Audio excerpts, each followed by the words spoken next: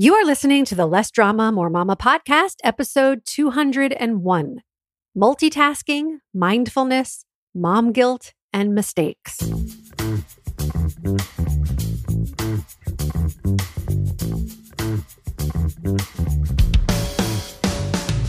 This is Less Drama, More Mama, the podcast for moms who want to feel calm, in control, and confident about how to handle anything life throws their way. If you're ready to go from feeling frazzled and disrespected to feeling calm and connected, this is the podcast for you.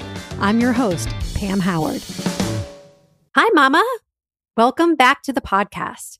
We are in week 2 of my month-long series highlighting my guests over the years and celebrating 200 episodes of the Less Drama, More Mama podcast. And when you leave a rating and review of the show in Apple Podcasts, you'll be entered to win your choice of 9 incredible books that my guests have written.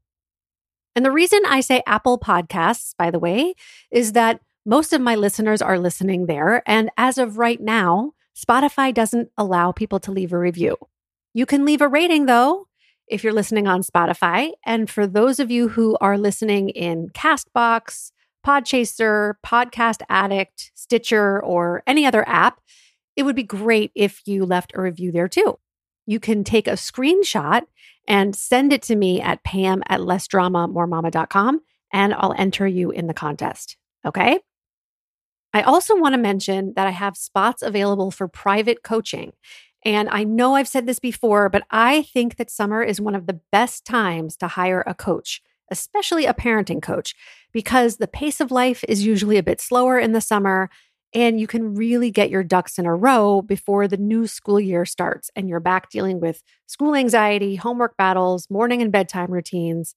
When you work with me during the summer, you'll get to a place where you're not feeling stressed and overwhelmed during that time.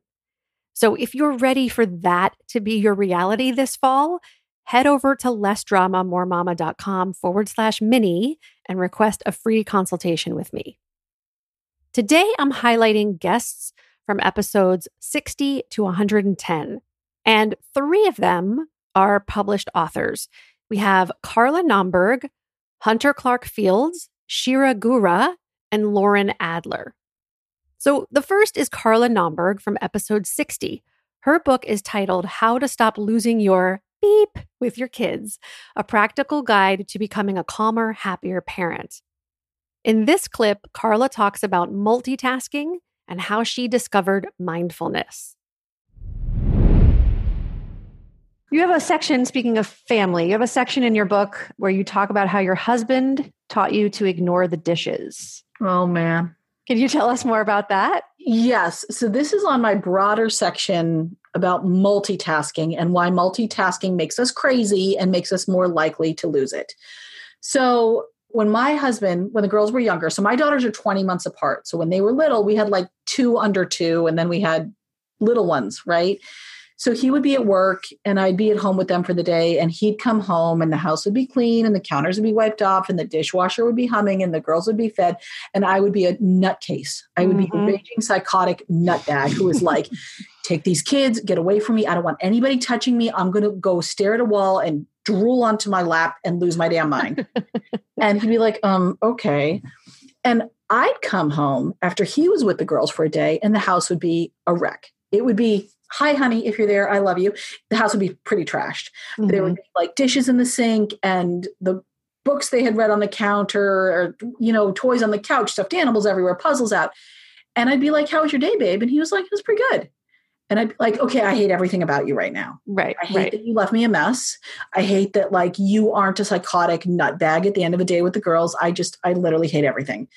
And it took me a while to realize that there was actually a little bit of magic in there that my husband had discovered that I hadn't.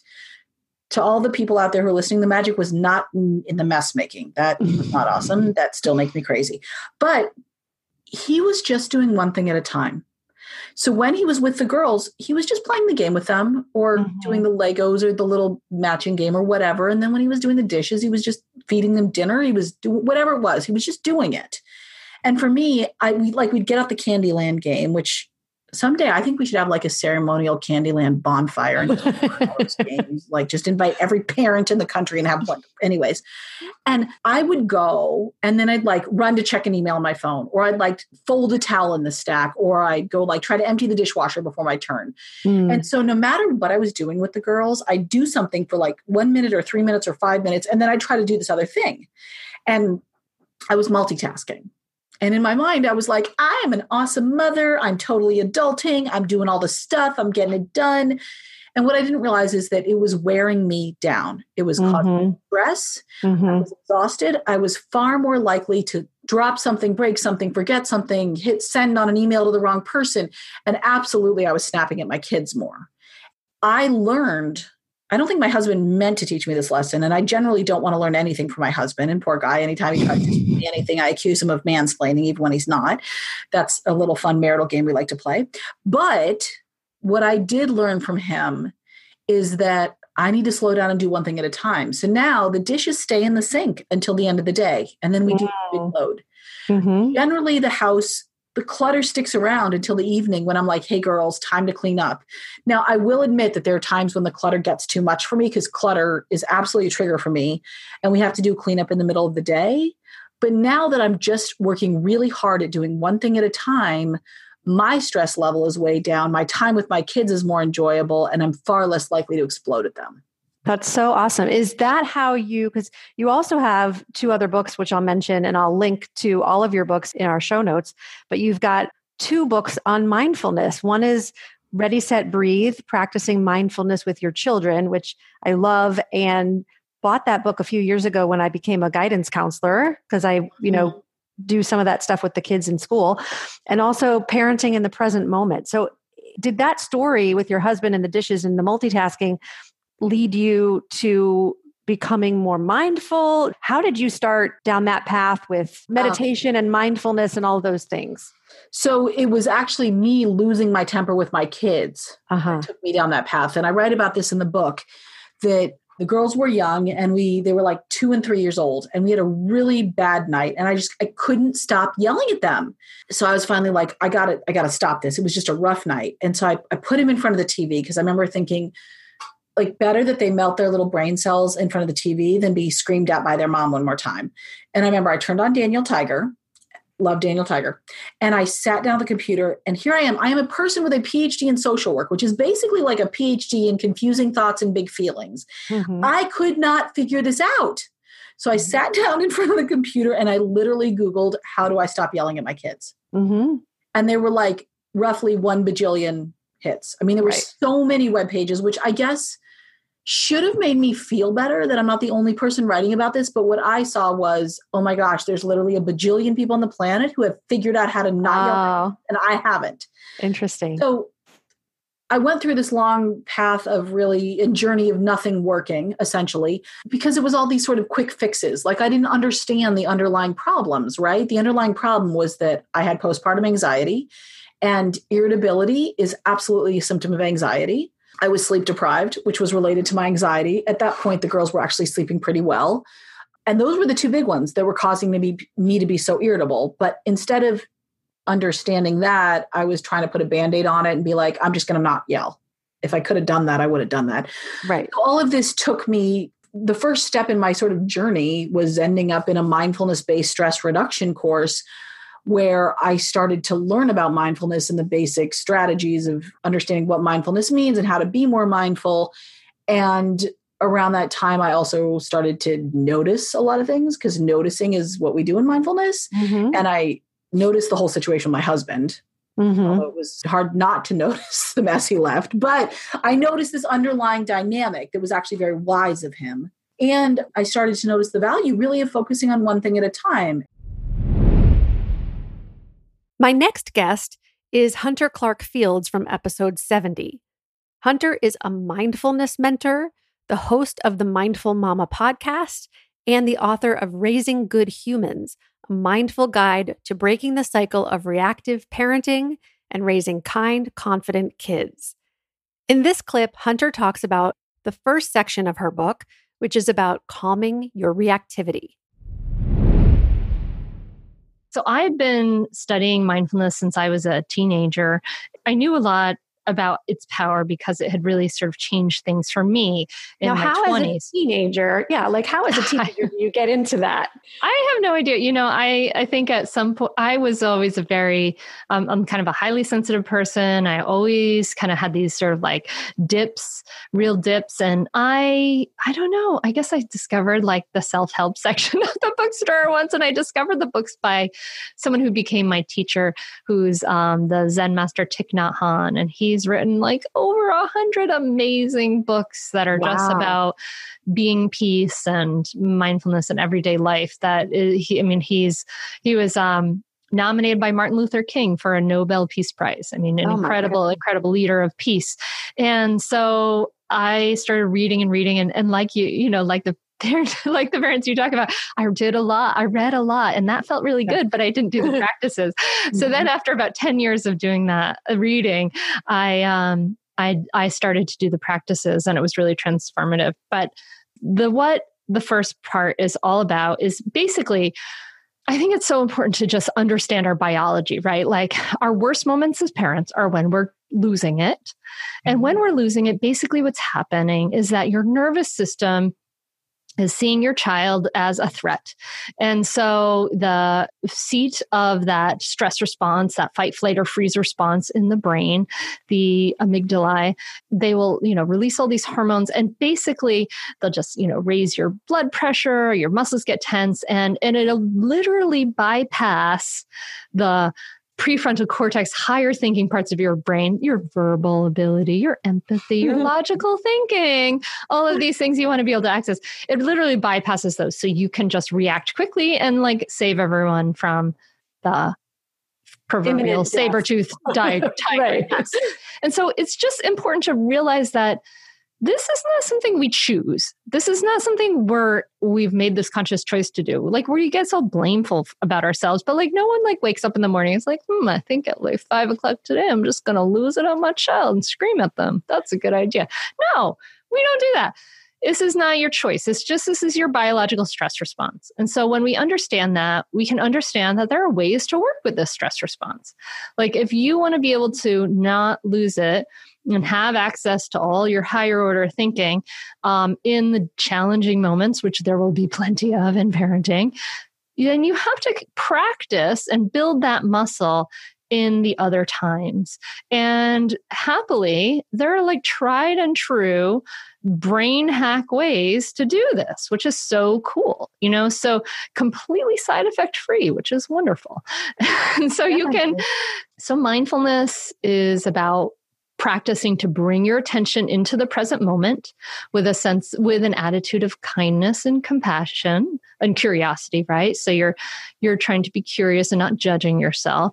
And as we practice peace, we become more peaceful. As we sit still and we practice not reacting to all the stuff that's arising, the thoughts and the feelings and all that stuff, we become less reactive, right? Mm-hmm. So we develop this capacity for tolerance. And I also walk through in that first section, self-compassion, which we talked about, and also how to take care of our difficult feelings. Because the truth is, like, our kids are going to learn from us. And if we want them to be able to skillfully take care of their difficult feelings, we have to be able to take care of our difficult feelings. And how many of us were taught to do that skillfully? Like, I don't know, maybe like 0.2% of the population, but basically none of us. We were all taught to just stuff them away.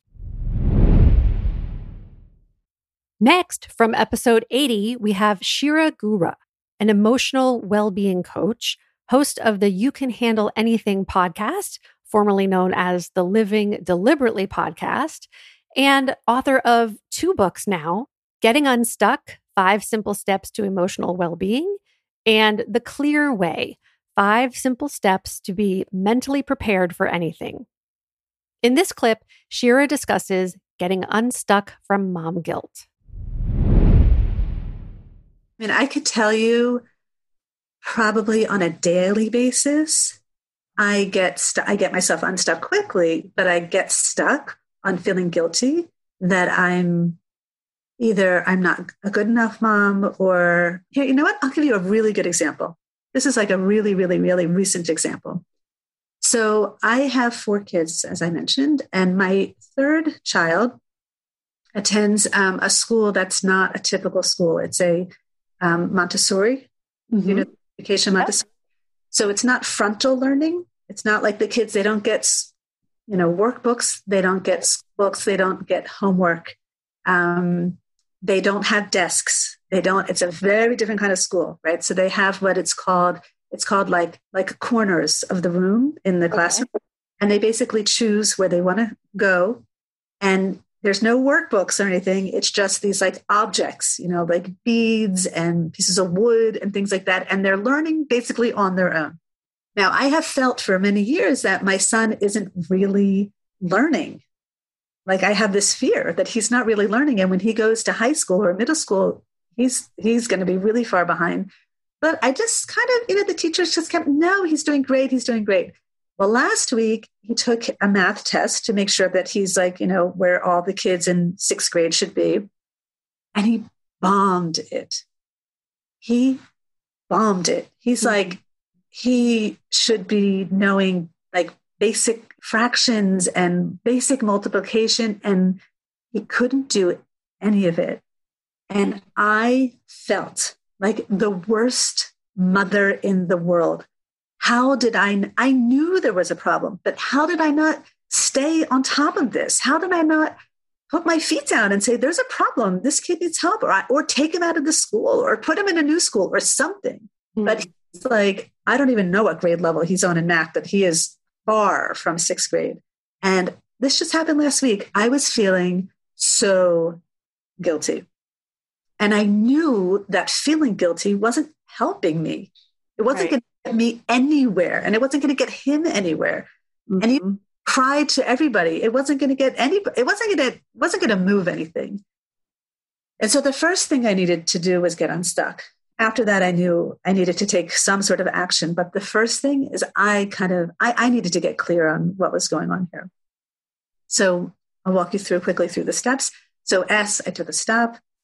T, I was feeling stuck on guilt. U, I believed it was my fault that child he's not on the right level of math where he should be. And I investigated that. Is that my fault? And I said, it's not 100% my fault. It's not. Like it's just not.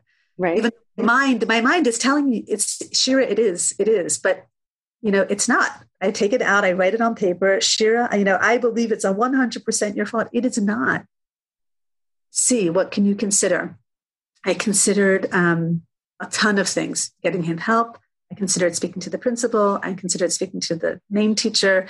I considered sitting with my kid every single day after school for 20 minutes because he hasn't done homework in 6 years because they don't have homework. He doesn't even know what homework is. I considered, spending that time with him and catching him up on my own, without hiring anybody. And that's what I considered. And that's the consideration I took on.